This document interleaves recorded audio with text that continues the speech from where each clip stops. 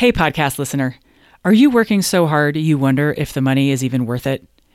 If you're like most CPAs I work with, you have way too much to do, you feel relentless deadline pressure, and worst of all, you feel torn between serving clients and being with family. What if I told you you could work a 40-hour week without losing a dime? I know it sounds impossible, but my Down to 40 Hours CPA Mastermind is designed for CPAs just like you who want to get their lives back. Down to 40 Hours CPA Mastermind is launching soon. In it, you'll learn how to start getting your time back week by week, make your workload manageable while still bringing in plenty of revenue, what to put in your packages and how to price them, and so much more. Don't leave your future to chance. CPA Mastermind will get you on the sane, profitable path you've been searching for. With unlimited coaching, your success is guaranteed. Go to GeraldineCarter.com to learn more. Dates, times, pricing, it's all there. There is a lot of guilt. I think that's associated often with the word should. I should do something or I shouldn't do something. And I always like to remind people that should comes from some authority. So where is this should coming from in your life? Like, I should take this client because they were referred to me. Well, it says who? What authority is telling you you have to do that? And do you like and agree with that authority? So should and guilt, I think they walk hand in hand. Welcome to the Business Strategy for CPAs podcast, where I help you work less and make more. My name is Geraldine Carter. Today, we are talking about stress and overwhelm and overworking, because it's not just common in the accounting space, but it's almost as if it's expected. It's almost assumed that a firm will have, or being a CPA will include long hours, and it will include the stress of meeting client demands and client deadlines. Not only does mental health suffer as a result of setting things up this way, but what we want to dig into today is a conversation about mindset, because people talk about it, but it doesn't typically get understood what it actually is. And in my program, CPA Mastermind, we face it head on and we tackle it. I have a team of coaches who coach mindset one-on-one in private coaching with CPA Masterminders. And today I brought on one of my coaches, Emma Richter, to talk about what coaching is and isn't and how it's beneficial inside that program in particular. Emma, welcome to the podcast. Hi, Geraldine. I'm so glad to be here. Yeah, I'm happy to have you. So give listeners a quick introduction to who you are and what you do. All right. So my name, as you said, Emma Richter. I am a former CPA. I've worked in both private and public accounting, and I've been an accounting professor for the last 20 years. Mostly I teach advanced accounting, as your CPAs will remember the fun of consolidations and foreign currency exchange. So I am also a life coach, a certified life coach, and I love this work, and I really love it for CPAs. Okay, awesome. So a long history as a CPA, now teaching accounting, and a life coach. Tell listeners a little bit about why you wanted to become a certified life coach. I wanted to become a certified life coach mostly because I saw the amazing difference it made in my life as far as stress and happiness, and it just gave me the tools to deal with my own mindset and emotional reactions. So let's dig in right there with and address something that I think maybe gets swept under the rug. A thought that might sound like, but I'm an accountant and we don't do feelings and emotions inside business. Yeah, totally. And I felt the exact same way. I never considered myself a touchy-feely person. I loved the analytical, logical side of accounting. But this thought work that we do, this mindset work, is actually very logical. And emotions and the reactions they cause are logical. We don't actualize auras or align chakras. It is very logical and analytical and so useful. Yeah, no crystals. I mean, if people want to do crystals and chakras and meridians, I mean, I'll have at it, but that's not what we're doing. So give listeners a sense of what we are doing. You said that it's logical. Can you talk a little bit more about that? We coach according to the thought model, which is a very logical construction that starts with circumstances. It goes to your thoughts about those circumstances. Then you have feelings based on those thoughts, which causes your actions and results. So it's a nice linear model that we work through, going both up and down. And if you think, I just read this recently and I thought it was fascinating. If you think that your emotions don't matter, scientists know that the amygdala can read and identify emotion in another person's face within 33 milliseconds. And then they respond with that emotion based on our mirror neurons. So when you go into a client meeting and you're already feeling defensive, you're setting up that conversation to be defensive. Okay, let's stay in the, I just want to go right after this, emotions have no place in business and accountants are logical thinkers and we're rational. And I totally get it, right? I'm a linear thinker right there with you. And we're all human. So for the accountants who are like, I really don't want to, I don't want anyone near my emotions. Like, what are some of the emotions that we're actually talking about? So the emotions we end up discussing are emotions like stressed, overwhelmed, defensive, uncertain. Those are the emotions that we deal with a lot in the CPA realm that everyone experiences. And we talk about those almost like they're a badge of honor sometimes. Yeah, it's tax season. So of course I'm overwhelmed. I'm supposed to be. We're here to tell you that there is another way to do things, a better way. Yeah. Let's talk a little bit about the badge of honor, because I think this is part of why this is such an endemic problem, and it continues to perpetuate itself because the belief is that this is just how it is. How do you see accountants showing up with predetermined stress? What are some of the thoughts that they think are facts that are like 100% always true? How does it sound when you're listening to them? It sounds like it's tax season, so of course I'm miserable. I have to deal with clients, and that's very stressful. I'm only here to do reports or to be their tax person, and we're not partners. I'm just sort of like the janitor that takes out the trash they don't want to deal with. I take care of a problem that nobody likes. Gotcha. And those things can sound like they're absolutely true. Of course I'm miserable. It's tax season. It makes perfect sense. Doesn't everybody understand? This is how it is.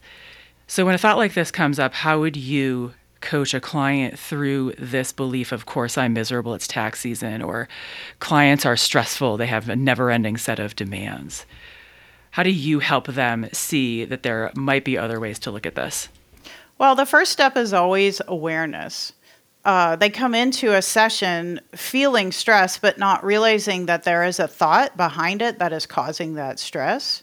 So the first step is always awareness. And then once we realize that we have this particular thought causing this emotion, then we start to pick it apart. Is that really true? Would someone possibly have a different opinion here? Could you add some qualifiers? I am learning to be. I want to see a difference. So we start with awareness, and then we start to pick that thought apart. And eventually, the idea is to replace it with a thought that we like better, that leads to a better feeling and result. So once somebody sort of is willing to loosen their grip on the thought clients are stressful and they have a never-ending set of demands, maybe they can start to see that there are other ways, in fact, to think about this. Then what happens next? Like, what's the next part of the conversation? Once a CPA that I'm working with starts to see that, yeah, maybe it's not a fact that all clients are stressful and that there are truly never-ending demands. It's kind of funny. I like to play with ideas like that and I do this with my own self-coaching, kind of laugh at myself. Like, is it really never-ending? Like, for all eternity, they're making demands? I like to do that, kind of loosens it up. Then you're like, okay, so it's not exactly true that it's never-ending and that they're all stressful. Let's look for some alternatives. Sometimes clients are stressful. Sometimes I really enjoy working with them. Sometimes they have many demands. Sometimes I've already anticipated their demands. Sometimes they have few demands. We start picking apart and looking for alternative paradigms that they already have, they just don't realize. Can you talk a little bit about how these thoughts tend to show up in their results and perpetuate the very reality that they tend to not want to be recreating? Yeah, absolutely. And this is really, I think, the results is what brings people to coaching, because they don't even know about the thought and the feeling, but they know that they don't like their result. So the result is that I avoid certain clients. I stress about what they're going to ask me. And that is because you have this thought, clients are stressful and they have never-ending demands. You play that out, and then your result becomes, I am stressed by my clients. I'm constantly worrying about their demands. Yeah. Once you can see that you're creating your own results through your own thinking, then what comes next? Because if you don't think that another way is possible, but you don't like the reality that you're currently creating, it can feel like you're stuck in a jam. So how do you get people from like, okay, now I see how I'm creating my own reality, my own results, but now what do I do? Well, the next step is to try to play with that thought, to give some kind of qualifier to the thought, to get a 10% better thought. Because you might think clients are stressful all the time, but then you can maybe get yourself to remember a time when they weren't stressful. So you could even get to, well, clients are stressful often, but that's not all the time. So we just try to tease out 10% better thoughts along the way. And I will say, what does not work is to adopt a thought you don't believe. Like, my clients are amazing and I always enjoy working with them. If you don't believe that, that's not going to help you. But if you do believe, sometimes clients are stressful, but sometimes they're very enjoyable, that is a much better thought, and you do believe it. And then it continues to perpetuate that reality if you focus on the thought. Sometimes clients are enjoyable and I do enjoy working with them. Then you continue to find ways to make that ever increasingly true. So we've, kind of harped a little bit on clients here, and clients are stressful with their list of never-ending demands. Let's talk about time and the, in air quotes, limitations of time and how there's never enough time. How do you see that commonly showing up? What's the thinking sound like? What's the perspective there? Yeah, I love time because there are so many mind-bendy thoughts around time.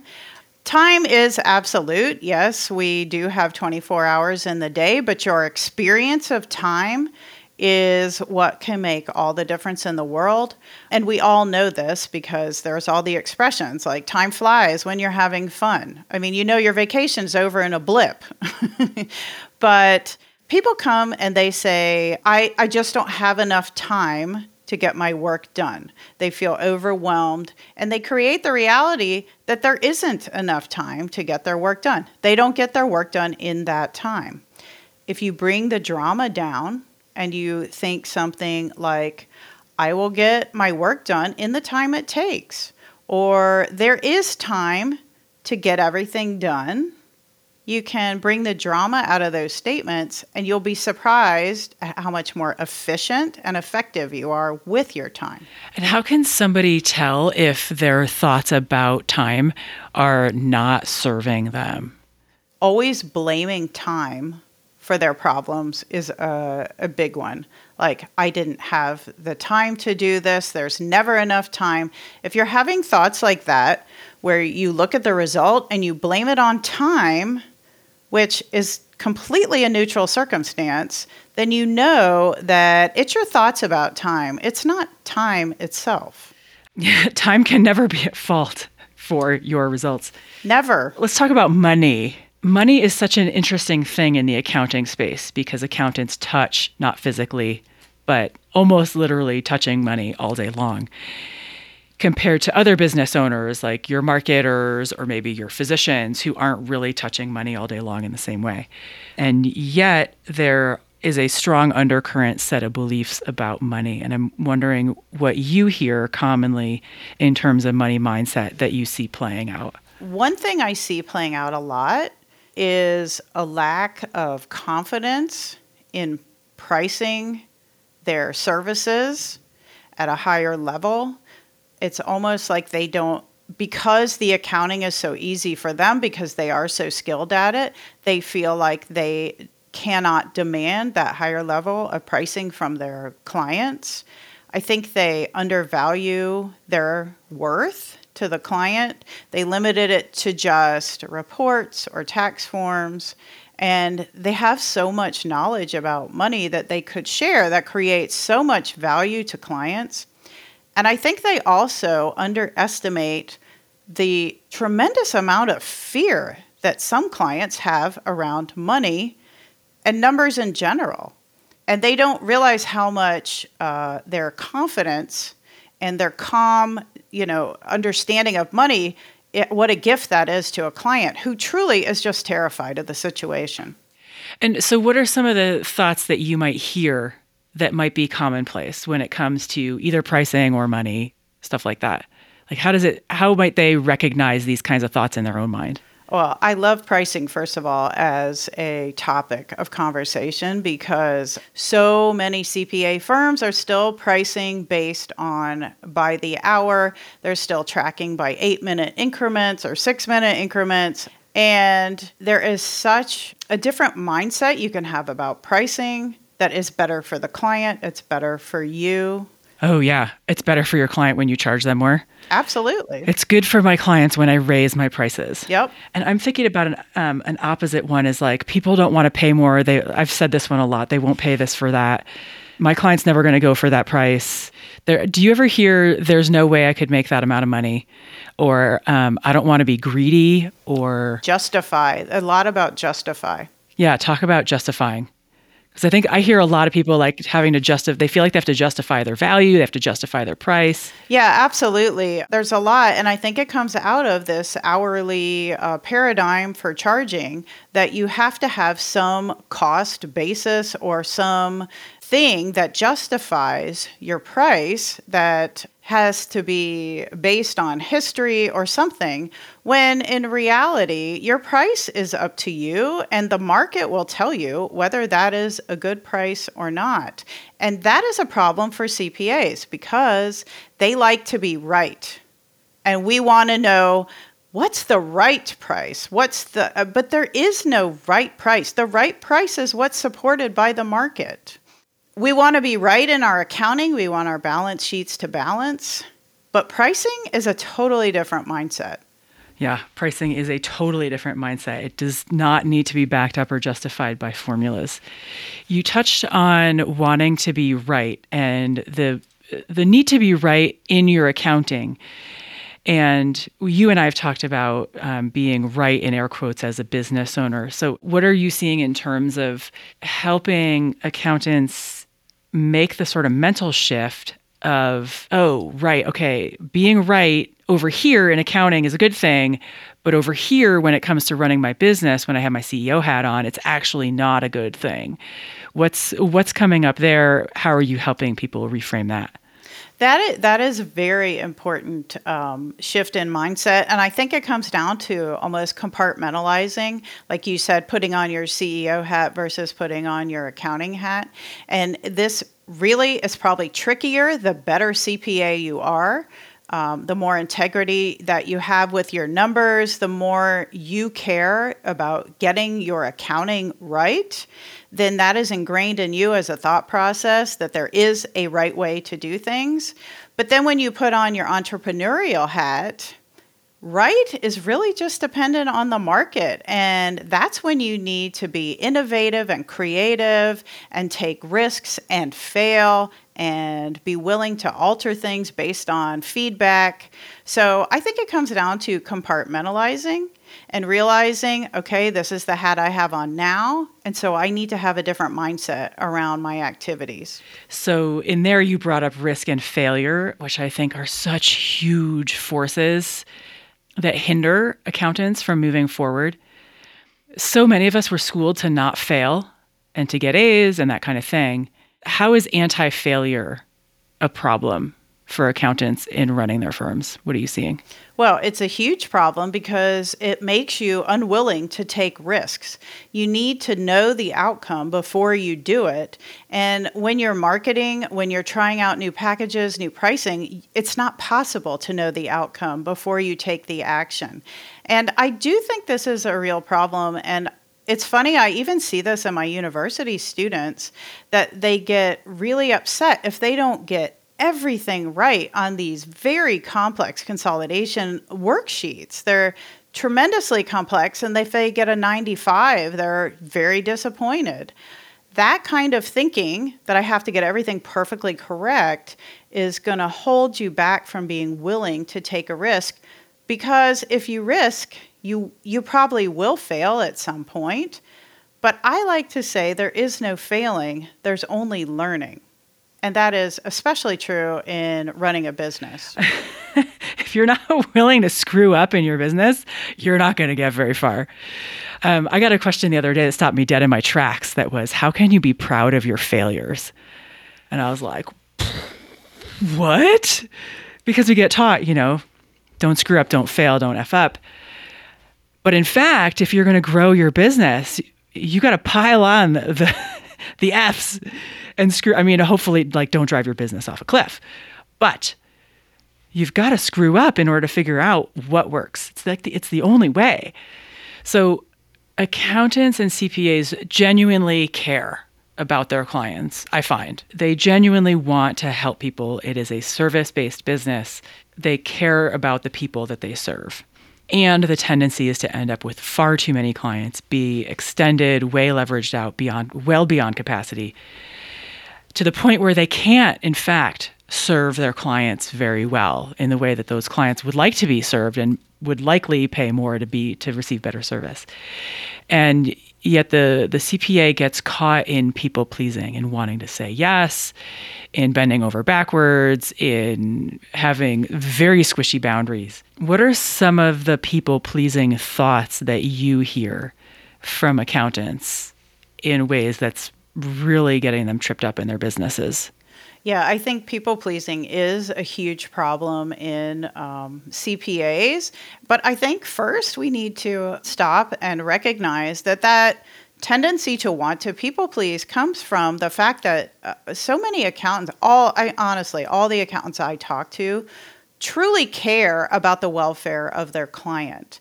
But where they trip themselves up is they, like you said, they say yes to things that they really don't want to do or they don't have time to do. And I think the shift in thinking needs to come to the point where you can say, I truly care about my client's results and their outcomes, even if I'm not a part of that.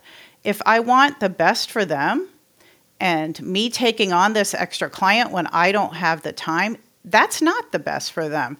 It's maybe best for them to go to someone else who has the capacity or the interest in what they're doing. So you can think about the welfare of your client and really care about it, but you need to think about it in the long run and in the truth that maybe you overextending yourself would not be the best, obviously, for yourself, but it's not even the best thing for your client. Yeah, it's not the best thing for your client. For them to not get the service that they need, to not be able to get a hold of their CPA, to not be able to get answers, to receive answers that they then don't understand because it was terse or was written too quickly or is missing context. It can be genuinely not good for your client when the CPA people pleases and overextends themselves. This is kind of anathema to talk about in a business sense, but how do you see guilt showing up? A lot, actually. And it comes from partly the people pleasing. So an example would be my friend CPA firm refers a client to me, and I really don't have the time. I don't want to take them on. I tell them no, or even I take them on, but I feel so guilty. I see guilt showing up in I spend too much time working. I see guilt showing up in undercharging. So I feel guilty if I charge them too much, but then I feel guilty to my family because I'm not earning more. So there is a lot of guilt. I think that's associated often with the word should. I should do something or I shouldn't do something. And I always like to remind people that should comes from some authority. So where is this should coming from in your life? Like, I should take this client because they were referred to me. Well, it says who? What authority is telling you have to do that? And do you like and agree with that authority? So should and guilt, I think they walk hand in hand. And how about success? There's something that I see that's like, because the nature of accounting and tax tends to be historical, that creating something new, different, that hasn't been created before is like, I don't know what that looks like, therefore I can't do it.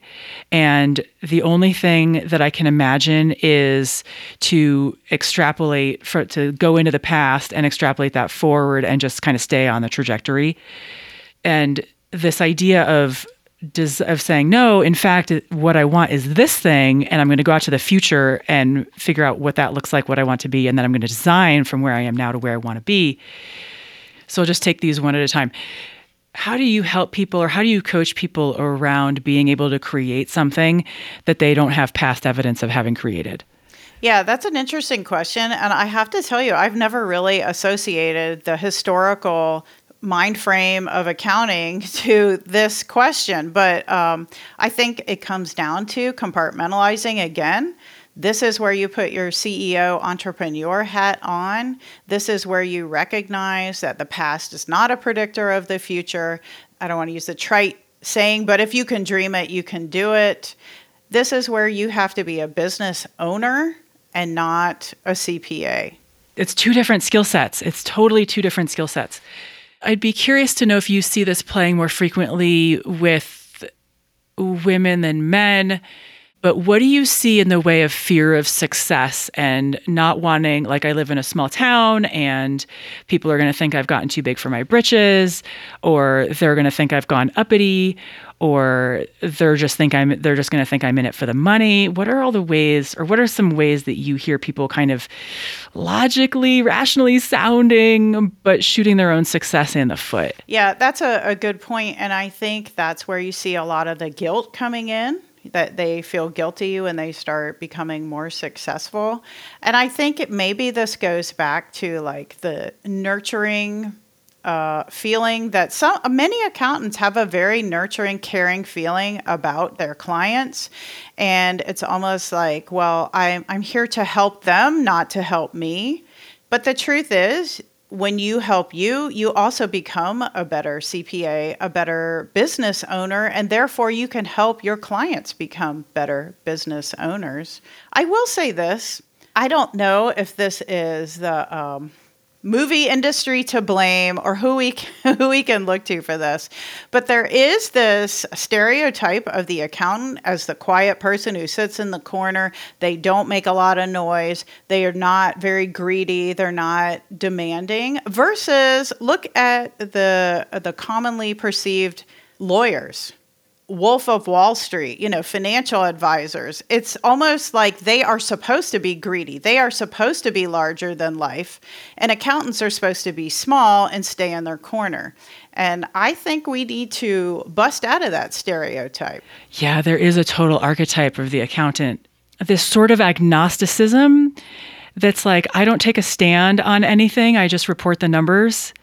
It can come across as a sort of standoffish aloofness that puts the client in a position where they're like, crap, I can't get what I need. I feel like I'm just talking to a computer, and I need somebody to help me and actually be human with me in helping me understand my numbers.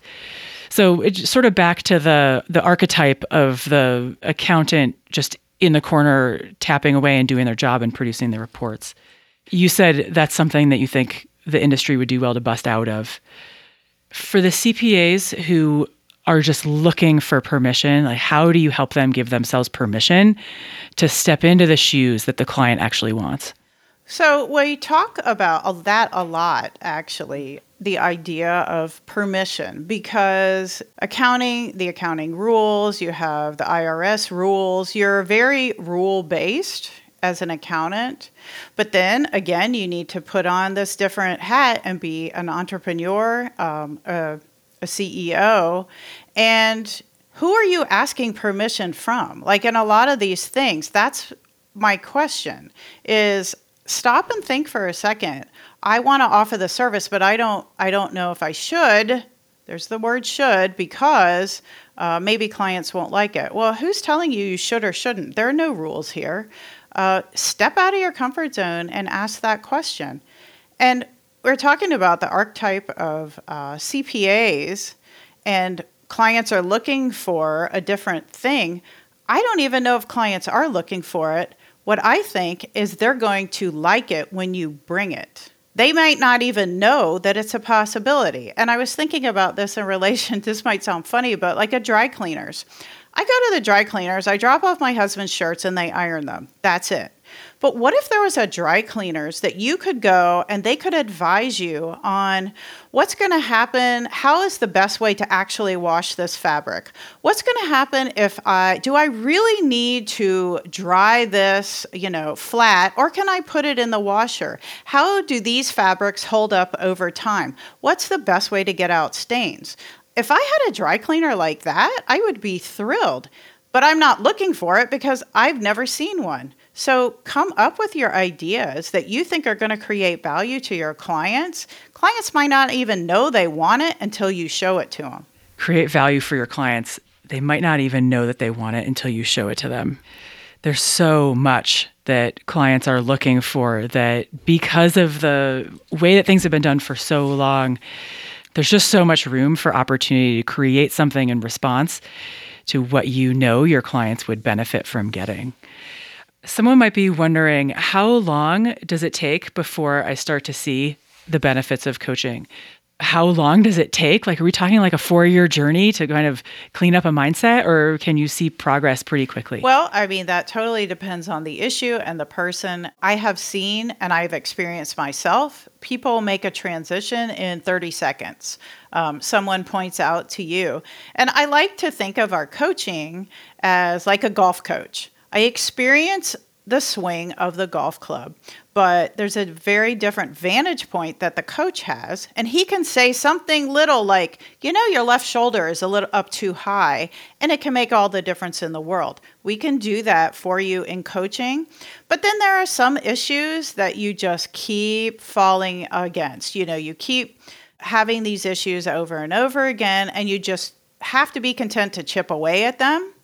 But sometimes I see a turnaround like literally within 30 seconds. And that, I will admit, as a coach, that is super fun to see when you just point out one little thing and then suddenly it's like everything clicks and you're like, oh my gosh, I can't believe you just pointed that out and now everything is different. And that is really fun. But sometimes the issues take a lot longer to chip away at. And that means that they go a lot deeper. And if an issue goes deeper, it's more foundational. And once you do clear that up, you're going to see benefits in every area of your life. Sometimes it's quick and shallow. Sometimes it's deep and foundational. But the benefits are there for all of them. Yeah, I love it. And for listeners, our coaching sessions are 20 minutes, and you'd be amazed just how far you can get in 20 minutes and how you can walk into a session with like some big thing that feels overwhelming and fraught and scary and walk out and be like, okay, now I know exactly how to tackle it and it's not going to be a big deal. Emma, if people want coaching from you, where can they get it? Well, you can only get that inside of CPA Mastermind. Emma Richter, former CPA, accounting professor, and certified life coach. Thank you so much for coming on the Business Strategy for CPAs podcast. My pleasure. See you inside CPA Mastermind. Hey, are you overworked? Do you desperately want to be somewhere different a year from now, but you feel overwhelmed with what to change? The next time you find yourself wondering what to do, wondering how to restructure your packages or how to reprice clients, head over to GeraldineCarter.com to check out ways I help CPAs just like you create a more sane accounting firm. Click the big red coaching options button at GeraldineCarter.com for more. Have an amazing week. Hi again. Would you rather spend your weekends outside playing or at your desk? In Down to 40 Hours CPA Mastermind, we put an end to overworking while maintaining revenue. Go to GeraldineCarter.com to learn more. Dates, times, pricing, it's all there.